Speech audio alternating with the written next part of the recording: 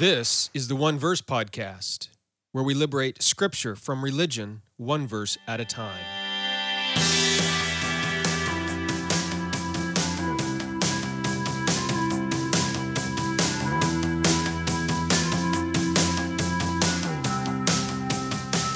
Well, hello there, and thank you for joining me for the One Verse Podcast. I'm your teacher for this podcast, Jeremy Myers. Do you know what faith is? Do you know how to have faith? Do you know if you have faith?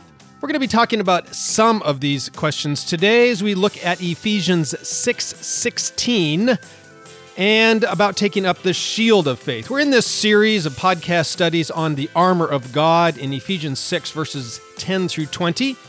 And today we're talking about the shield of faith in Ephesians 6:16. Now, if you're enjoying these studies, I do want to invite you to join my online discipleship group. I have a course that I am building right alongside with these podcasts on the armor of God, and those who are part of the discipleship can take that course absolutely free. You'll get a free download of the book on the armor of God that I'm writing when you complete that course. Now, if you're not part of the discipleship group or you've been listening to this podcast for a while and just have not been able to join the discipleship group, I now have something for you. I've been dreaming about it and thinking about it and working on it for a while.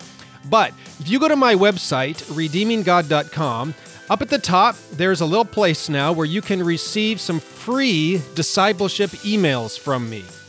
Just put in your first name and your email address and press the little red button and off you'll go. All right, I'm going to be sending you about 2 discipleship emails per week if you join that email list, okay? Also, there's a way to do that at the bottom of every single post and page on my website. So if you're not part of the discipleship group, you can do that as we speak right now. Now, by the way, if you are part of the discipleship group, you can get those emails if you want to, but I'm just letting you know everything I send out in those emails is already available to you inside the discipleship group. Those who get the emails are just getting sort of a little flavor. Some of the PDF downloads and the MP3 audio downloads and some of the other things that are available inside the discipleship group. So just a small bit, it's not everything.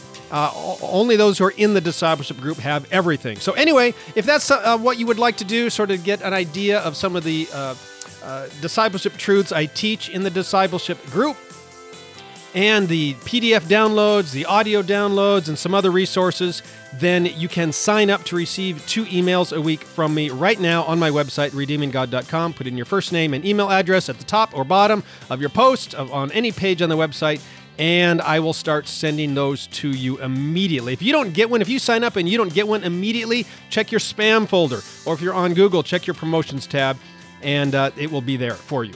Okay? So with all of that in mind, let's get into our study of Ephesians chapter 6, verses 16.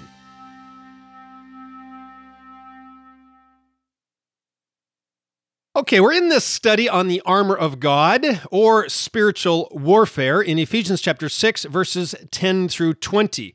And we've already talked sort of about the battle briefing in which we sat down and we talked about our battle foe and our battle plan, the commands and will for God, and what we're supposed to be doing in this battle against these spiritual hosts of wickedness. And now we are going to turn to Ephesians 6:16 and talk about another part of the armor of God. We've already talked about the belt of truth and the breastplate of righteousness and the sandals of the gospel. And now we are talking about Ephesians 6:16, in which Paul invites us to take up the shield of faith. So just like with the other parts of this spiritual armor, we will be looking at the shield of faith in 3 ways. We will be first talking about how it was used by the Roman soldiers in the days of Paul. And then second, we will talk about how this shield works for the Christian. That is, what it is for the Christian and how it works. And then finally, how we can take it up and put it on as we go about our day-to-day lives as a follower of Jesus. All right, so those are the 3 ways we're going to look at the shield. Let's begin then with how the shield worked for the Christian. For the Roman soldier. How the shield worked for the Roman soldier. There were several types of shields that Roman soldiers used in Paul's day, and Paul uses the generic word for shield here in Ephesians 6:16. It's thurion. All right, and there were two kinds of shields, though, that the Roman soldiers tended to use. The first was the Parma shield, and the Parma shield was smaller and round and could be used by moving the arm around to defend the soldier from whatever part of their body was being threatened. It was about 3 feet in diameter and was the lighter of the two shields. Now, typically when we think of shields, if we imagine shields as they were in medieval knight, Europe, then we might think of this type of shield. But this was not the preferred shield used by Roman legions in Paul's day. Their shield of choice was the scutum shield, and it was larger than the smaller Parma shield, and it was nearly 4 feet tall and about 2.5 feet wide. So it was taller, but also a little bit more narrow. However, it did weigh quite a bit more. It weighed over 20 pounds. It was made by gluing several layers of wood together, sort of how we would make plywood today. And then it was covered with leather for extra protection and durability. Now, it wasn't a flat shield. It was somewhat curved so that the soldier could hide behind it if needed. This curve also allowed for rocks and arrows to be better deflected from the shield rather than hitting it directly. If the shield was flat, obviously, then a lot of the blunt force from rocks or arrows or whatever would cause the soldier to expend more energy in deflecting that blow, and so they would wear out more quickly. So the curve of the shield allowed a large percentage of that power to be deflected to the side, and thereby conserving the soldier's strength. Now, due to the size and weight of this shield, the soldier really wasn't able to maneuver it around very well.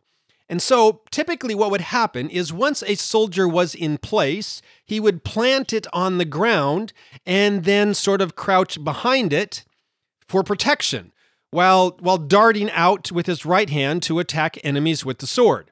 Now, remember, we talked about this previously, especially when we talked about the battle plan, where numerous times in these previous four verses, Paul told us to just stand our ground, stand against the wiles of the devil, having done all to stand, remember? And this was the genius of the Roman military. They would march onto a field of battle, and then the goal of once there each soldier was to defend the small piece of land around them, a 6-foot square section around them from any and all attackers.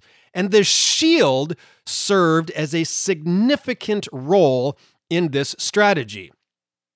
Typically, the Roman soldiers had another name for the shield. They often referred to their shield as the door. To a Roman soldier, the enemy first had to get past their shield in order to get to the soldier. And so the soldiers would often create a nearly impenetrable wall of shields against attacking forces.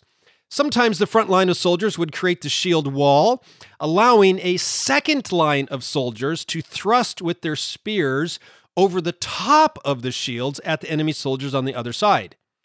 This, then the shields could be raised overhead to create a barrier against arrows and rocks from above, and the soldiers could crouch under and hide under those shields if they needed to. So often, when seeking to advance, now this is how they would do. They would advance onto the shield and onto the field, and then set up into this sort of formation. But what if they wanted to advance across the field?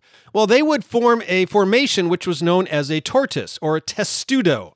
The soldiers would gather close together in a tight-knit square group or of other shape, just a tight-knit group. And then the soldiers on all sides would create a wall of shields, and then typically the soldiers on the inside would raise their shields above to protect them from flying rocks and arrows from above. It looked just like a tortoise shell walking across the field, and they could advance into almost any area of the battlefield with minimal damage if they did it this way. They can even go up to the gates of the city to start battering down or set fire to those gates by using this tortoise or testudo formation. Okay, so all of this allowed the individual Roman soldiers to work together as a unit. Remember, they were a band of brothers, as we saw in verse 10, Ephesians 6:10, working as a unit on the field of battle, not as individuals. There were no lone ranger Roman soldiers. Okay, they were there to protect not only themselves, but also the soldier on either side of them. And the shield was a significant part of this.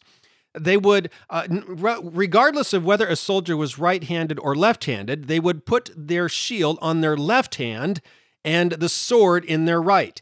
And the shield on their left hand was not just to defend themselves, but also to defend the soldier on their left. And then they would dart out with their sword with their right hand in between a gap in the shield, and then be able to escape back behind your own shield and the shield of your brother on your right, because he's protecting you with his shield. Okay? Sometimes these shields would even interlock in a way to create almost an impenetrable barrier. Now, one other feature of the shield was that it contained this knob on the front, and which they could also use, sort of a steel ball, half ball on the front, which could be used to bash into the face or chest of an enemy soldier, which would then cause blunt trauma and maybe even possibly disable the enemy soldier. All right, so in light of all of this, Paul's choice of words in Ephesians 6:16 is actually quite interesting. He introduces the shield in a way that is unique from all the other pieces of spiritual armor. He says, in the New King James anyway, above all, taking the shield of faith. Now, depending on what Bible translation you have, it might say in addition or something like that. Okay, and really, the idea of in addition sort of loses a bit of the force of what Paul is saying. Even the translation in the New King James of above all might not be the best. All right, Paul is not saying above all in the sense that this is the most important piece of armor. Remember, as we've been learning as we go through this study, all of the pieces of the spiritual armor are critically important. If a Roman soldier went into battle without one of these pieces, he was at a severe disadvantage. He needed all of them. Okay, so Paul is not saying the shield is the most important. No, when he says above all, I think we could translate this as in front of all. All right, and that makes sense with how the Roman soldiers used the shield. Remember, it was the door. It was their first line of defense. It was in front of all the other pieces of armor. The enemy, if they were attacking, could not get at the Roman soldier until they first got through the door, got past the door, got past the shield which the Roman soldier was wearing. All right, so this helps us understand all that Paul is talking here about the Roman shield and their armor. Now, another thing that Paul says here about the shield is that the shield helps give the soldier defense against, Paul says, the fiery darts of the wicked one. All right. Now, these fiery darts that Paul refers to were the most advanced weapons in Paul's day. Archaeologists have discovered that some arrows and spears in Paul's day of the Roman soldiers and the enemies of the Romans had tips on the arrows and the spears, which were made of combustible material. And they would light these arrows and spears on fire and then shoot or throw them at the enemy soldiers. And when they struck, they would explode. Military forces sometimes often used hollow spear tips or arrow tips, which were packed with combustible material. And then when they hit, they would explode as well and splatter and light on fire and burn. So now this was before the days of gunpowder. They didn't have gunpowder. And so these weapons were ingenious and they could decimate enemy forces. You would shoot a bunch of these into enemy forces. They would explode. They would ignite people on fire. If they had shields, they might even light their wooden shields on fire. And with these burning and exploding arrow tips and spear tips, okay? But Paul says that this shield is effective at quenching the fiery darts of the devil, the most dreaded and cunning weapons of that day. Now, these arrows and spears often came in too quickly to react to them. You couldn't hit them out of the air with your sword or anything like that. And remember, their shields are too heavy to maneuver around too quickly, even if you could see them coming at you. But Paul says, nevertheless, the shield stops them. How does that? Well, remember, the Roman soldier is basically hiding behind the shield. It is the door. And so nothing can get at the soldier unless it gets past the door. And that includes these fiery darts. So as long as you're hiding, Paul is saying, as long as the Roman soldier is hiding safe behind the shield, then they also will be safe from these fiery darts, these exploding weapons. A lot of times even the Roman soldiers might, if they knew they were facing enemy that had these weapons, they might drape their shield in some extra leather, which would be soaked in water-soaked leather. Now, yes, it made the shield a whole lot heavier, but it would quench these fiery darts from the enemy that were coming in to attack them, okay? So this is the shield and how it was used for the Roman soldiers in Paul's day. What then is the shield for the Christian? Well, as Paul says here in 6:16, the shield is faith. He calls us to take up the shield of faith. All right, so what is faith? Before we can talk about taking up the shield of faith, we need to know what faith is. And the interesting thing about faith is we all talk about faith as Christians, and we think we know what faith is, but you ask people what faith is, sort of like the gospel, the sandals of the gospel that we talked about previously. A lot of people don't know what faith is or how to have faith, if they have faith, or how to get more faith. You know, Jesus talks about great faith and little faith. You hear people talk about head faith and heart faith. Sometimes people say, if you really believe, then you will have works. Other people say, no, works have nothing whatsoever to do with faith. You know, true faith is shown by works. Okay, we have all these weird and strange and contradictory teachings about faith in the Bible and in Christianity. And I should say the Bible itself isn't contradictory about faith. Christian teachings about faith are contradictory. You listen to one teacher and he'll say one thing, and you listen to another teacher and they'll say another. Now, I have written a whole book on faith. It's titled, What is Faith? If you haven't read it, I highly recommend you get it. It tries to answer all of these questions that people have about faith and show you what the Bible teaches about faith. What is faith? What is great faith, little faith? How to turn your little faith into great faith? Even the relationship between faith and works and so on. And so that's all in the book. I don't have time to talk in detail in this study about faith. So let me just sort of summarize for you to the best of my ability what I teach in the book. All right. In the book, I teach that faith is a reasonable certainty about any truth claim or any statement of fact. Okay. So if someone tells you that 2 + 2 = 4, and you agree, you know that that is true, then you believe it. You believe that 2 + 2 = 4. All right? So if someone says the sky is blue and they show you evidence and you can look up and you see with your eyes that the sky is indeed blue, then you know that the sky is blue, therefore you believe that the sky is blue. We could say that a synonym for belief or faith is knowing. All right, we have faith about something when we know it to be true. That's the definition of faith. What is faith?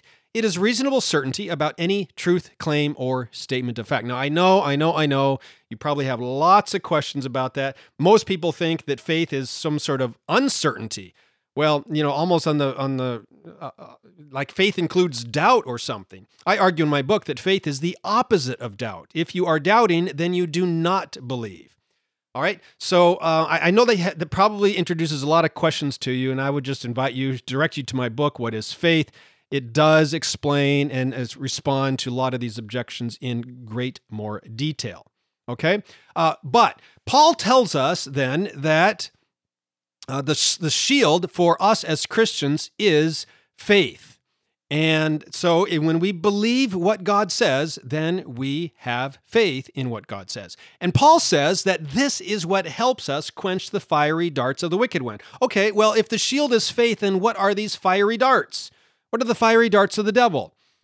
Well, the fiery darts for the Roman soldiers were the greatest weapons of his day that would come in and completely destroy and set on fire the soldiers who were on the field of battle. Well, in the Christian life, what does that to us? It is temptation, sin and temptation. Satan, the only tool he has, the only weapon he has is temptation. And we talked about this, by the way, when in the previous study when we looked at our battle foe, and we talked about the tactics of the devil, how he challenges and questions God's word and tries to get us to fall to the three basic temptations that he uses, the lust of the eyes, the lust of the flesh, and the pride of life. Okay, again, go back to that study to listen to all of that. But the fiery darts of the devil are these weapons, these temptations that he uses to trick and deceive us. And Paul says that faith, the shield of faith, is able to quench those temptations, put out, defend ourselves from these deceptions of the devil. And this just begins to make sense, doesn't it? Because if faith is certainty, reasonable certainty about some truth claim, that's something God says, and Satan comes in with his deceptions, saying, as he did to Eve, did God really say? Okay, what is Satan doing? He's trying to deceive us and to raise doubt in our minds about something God did say. All right, so faith is the opposite of that. Faith is not giving into the doubts. Faith is standing firm on the promises and truths revealed to us in Scripture. And so this just makes perfect sense on how the shield of faith can quench the fiery darts of deception from the devil. So that just is what the shield is for the Christian. Let's talk finally then about how to take up this shield as a soldier of Jesus Christ. All right. Now, before we do this, it's important to be reminded that just like all of the other pieces of spiritual armor, this piece also belongs to God. It originated with God. All of the pieces of spiritual armor that we have are from God, and they belong to Him. They are God's armor, and they are given to us to wear. And the shield of faith is similar, except with a small twist. For example, we read that Abraham, in Genesis 15:1, Abram believes God, and his faith was credited to righteousness. And we're told in Genesis 15:1 that God Himself will be Abram's shield. God will protect Abram as Abram places faith in God. All right, we find this same idea throughout the entire Old Testament. The basic concept is that God is our shield when we place faith in Him. This idea is found 20 times in the book of Psalms alone. Over and over and over again, we are said, place your faith in God and He will be our shield. All right, for example, in Psalm 76:3, we read that God breaks the arrows of our enemies because He's our shield. Over in Proverbs 35, we read that God is a shield to those who put their trust in Him.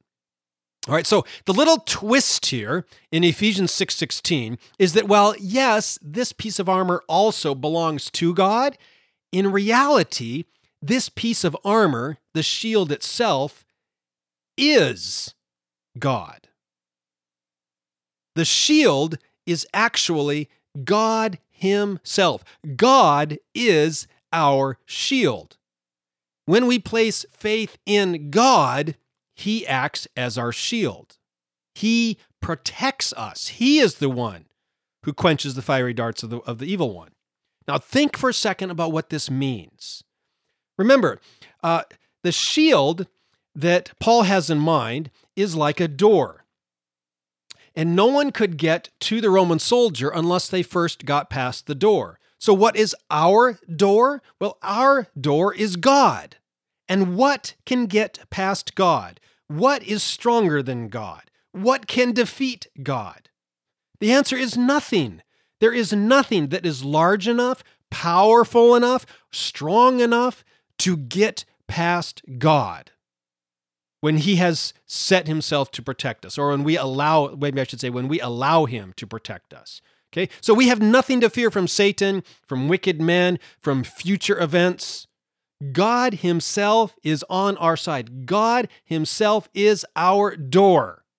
It's like Paul writes in Romans 8:38 and 39, that there is nothing in death or life or among the angels, principalities or powers, or things present or things future, in heaven above or the depths below, nor any other created thing. That includes yourself, by the way, and anything you can do.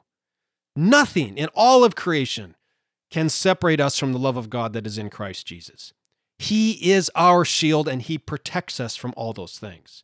Very similar to the image that Jesus provides in John 10 about the good shepherd lying down to be the door.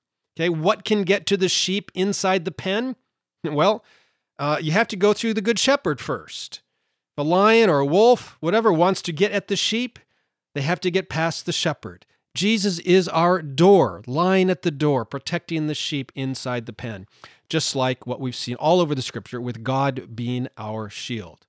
Okay, so you say, well, that's fine, Jeremy, but temptations get through to me all the time, and I fall to sin all the time. If God is my door, then how come I still sin? Well, look, when temptations get through, okay, when we get wounded by the fiery darts of the devil, this is only because we have dropped our shield.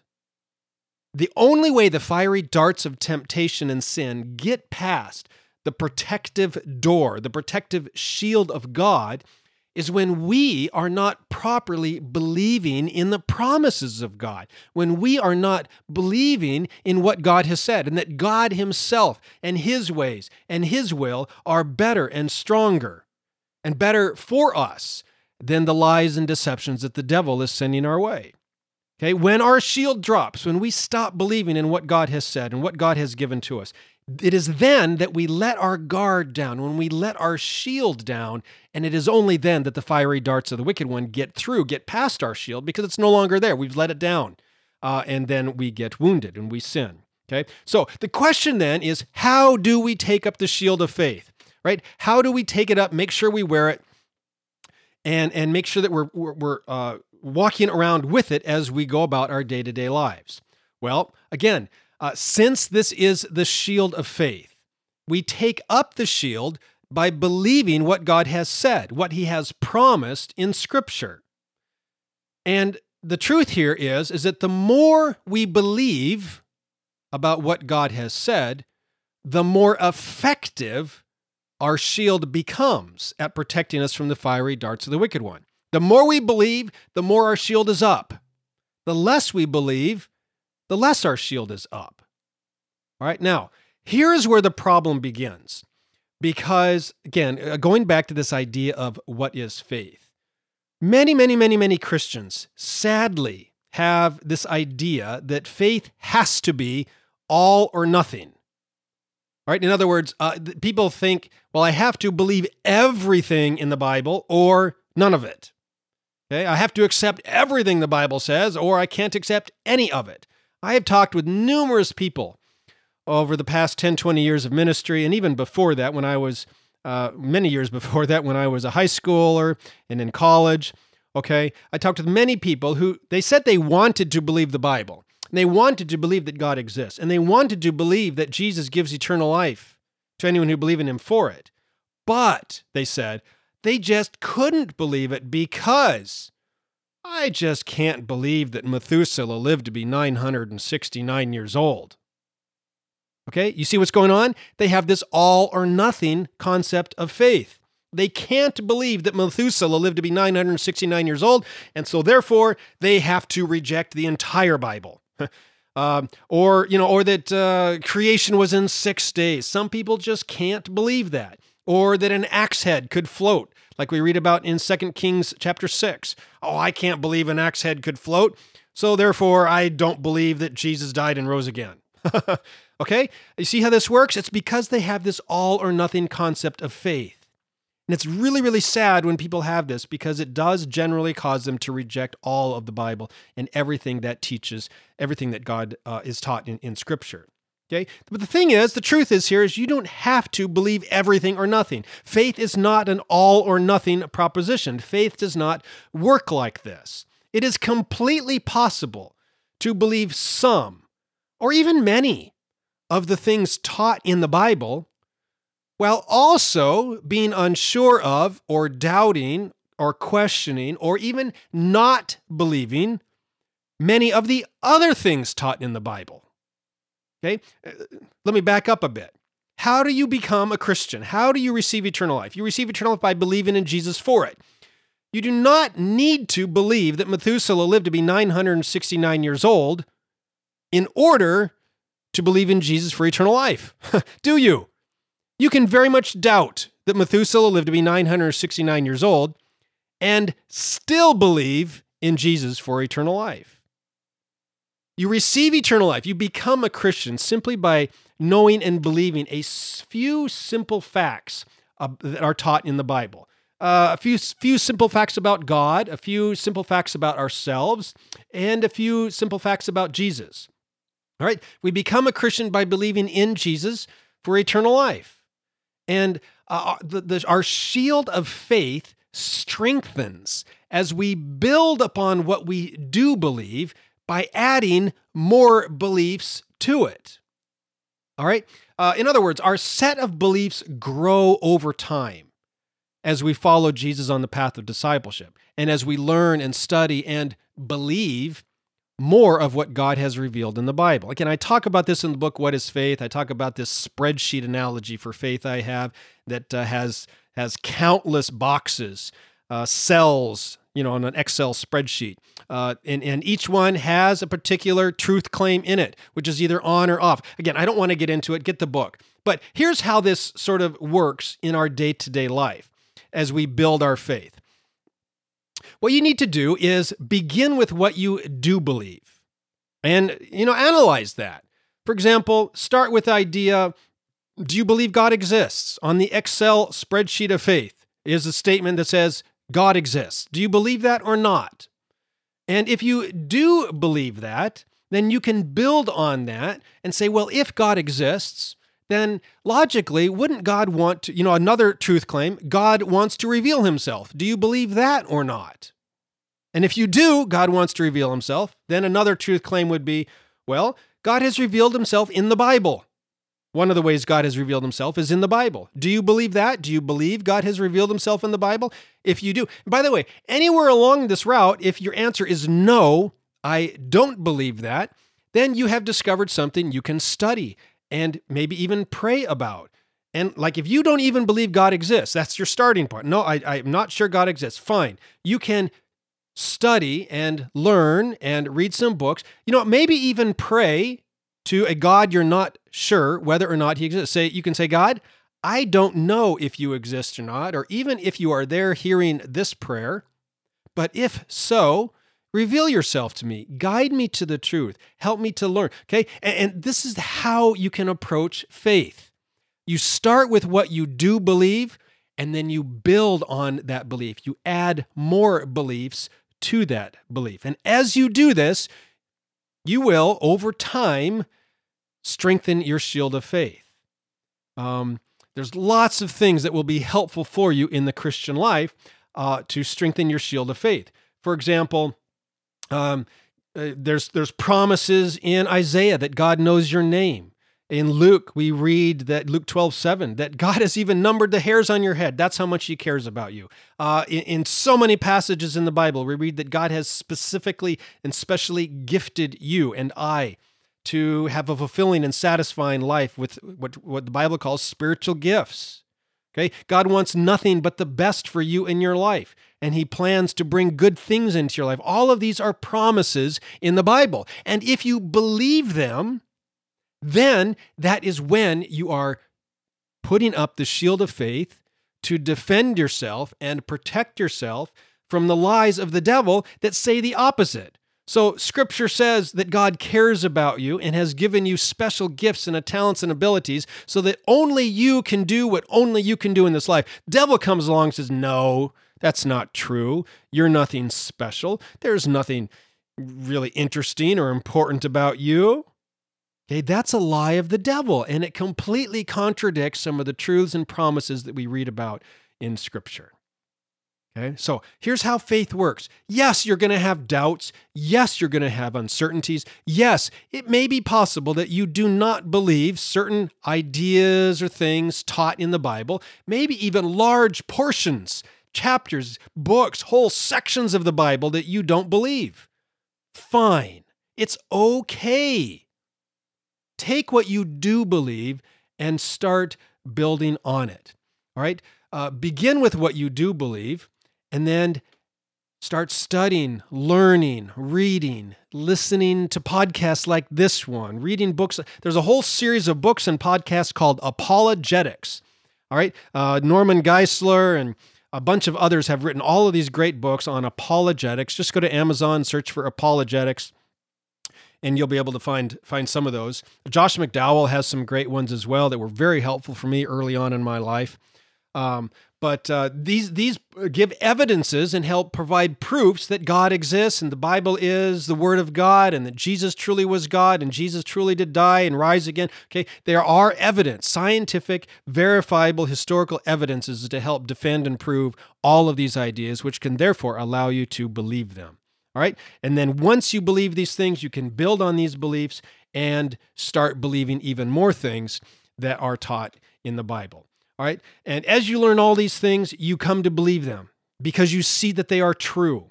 And as you develop this ever widening, ever growing system of beliefs, your shield of faith becomes ever more effective at protecting you from the fiery darts of the wicked one. The temptations and doubts that the devil shoots at you will be quenched by the shield of faith, because he can no longer deceive you or raise doubt or even question or challenge what God has said, because you know that what God has said is true. God, as your shield, will protect you from all harm because you are living by faith in the promises of God.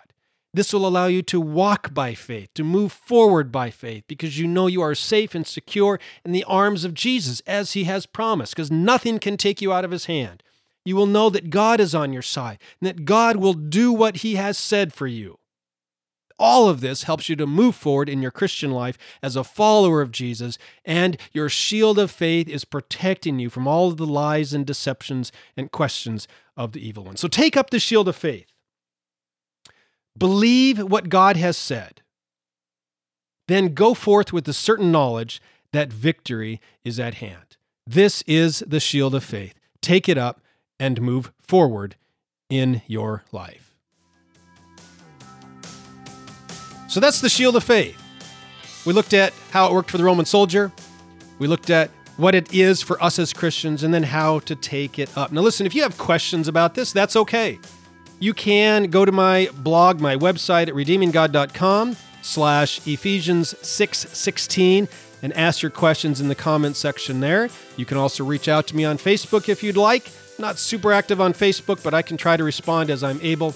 But one of the other things you can do if you have questions is either join my discipleship group itself. That's going to be the best way. I give them priority as far as comments and responding to emails and notes on Facebook. Because I just have too many, I can't respond to them all, so people in the discipleship group get priority. But if you're not able to do that, then you can get these new free discipleship emails by just putting in your name and email address anywhere on my website at redeeminggod.com at the top and bottom of every page and post. And when those emails come, just hit reply to them. And some of those emails, those emails get through to me, and I can try to the best of my ability respond to those as I am able as well. Okay? So, hey, thank you for listening to today's podcast episode. We will be picking back up next week with Ephesians 6:17. So I hope you join us then. And remember, going forward, I don't know what it is you believe. I don't know where your areas of doubt and questions are. And that's okay. It is okay to have doubts and questions and concerns, okay? Fine. But if you want to grow your shield of faith, begin with what you do believe. Figure out what that is. And then figure out what you don't believe, what Scripture, you're told Scripture teaches, and start building on that, studying on that, learning, seeking God's face in prayer so that you can build your shield of faith, grow your shield of faith, and have it up before you to defend and protect you in life. All right? Hey, thanks for listening. We'll see you next week in Ephesians 6:17. See you then. Bye.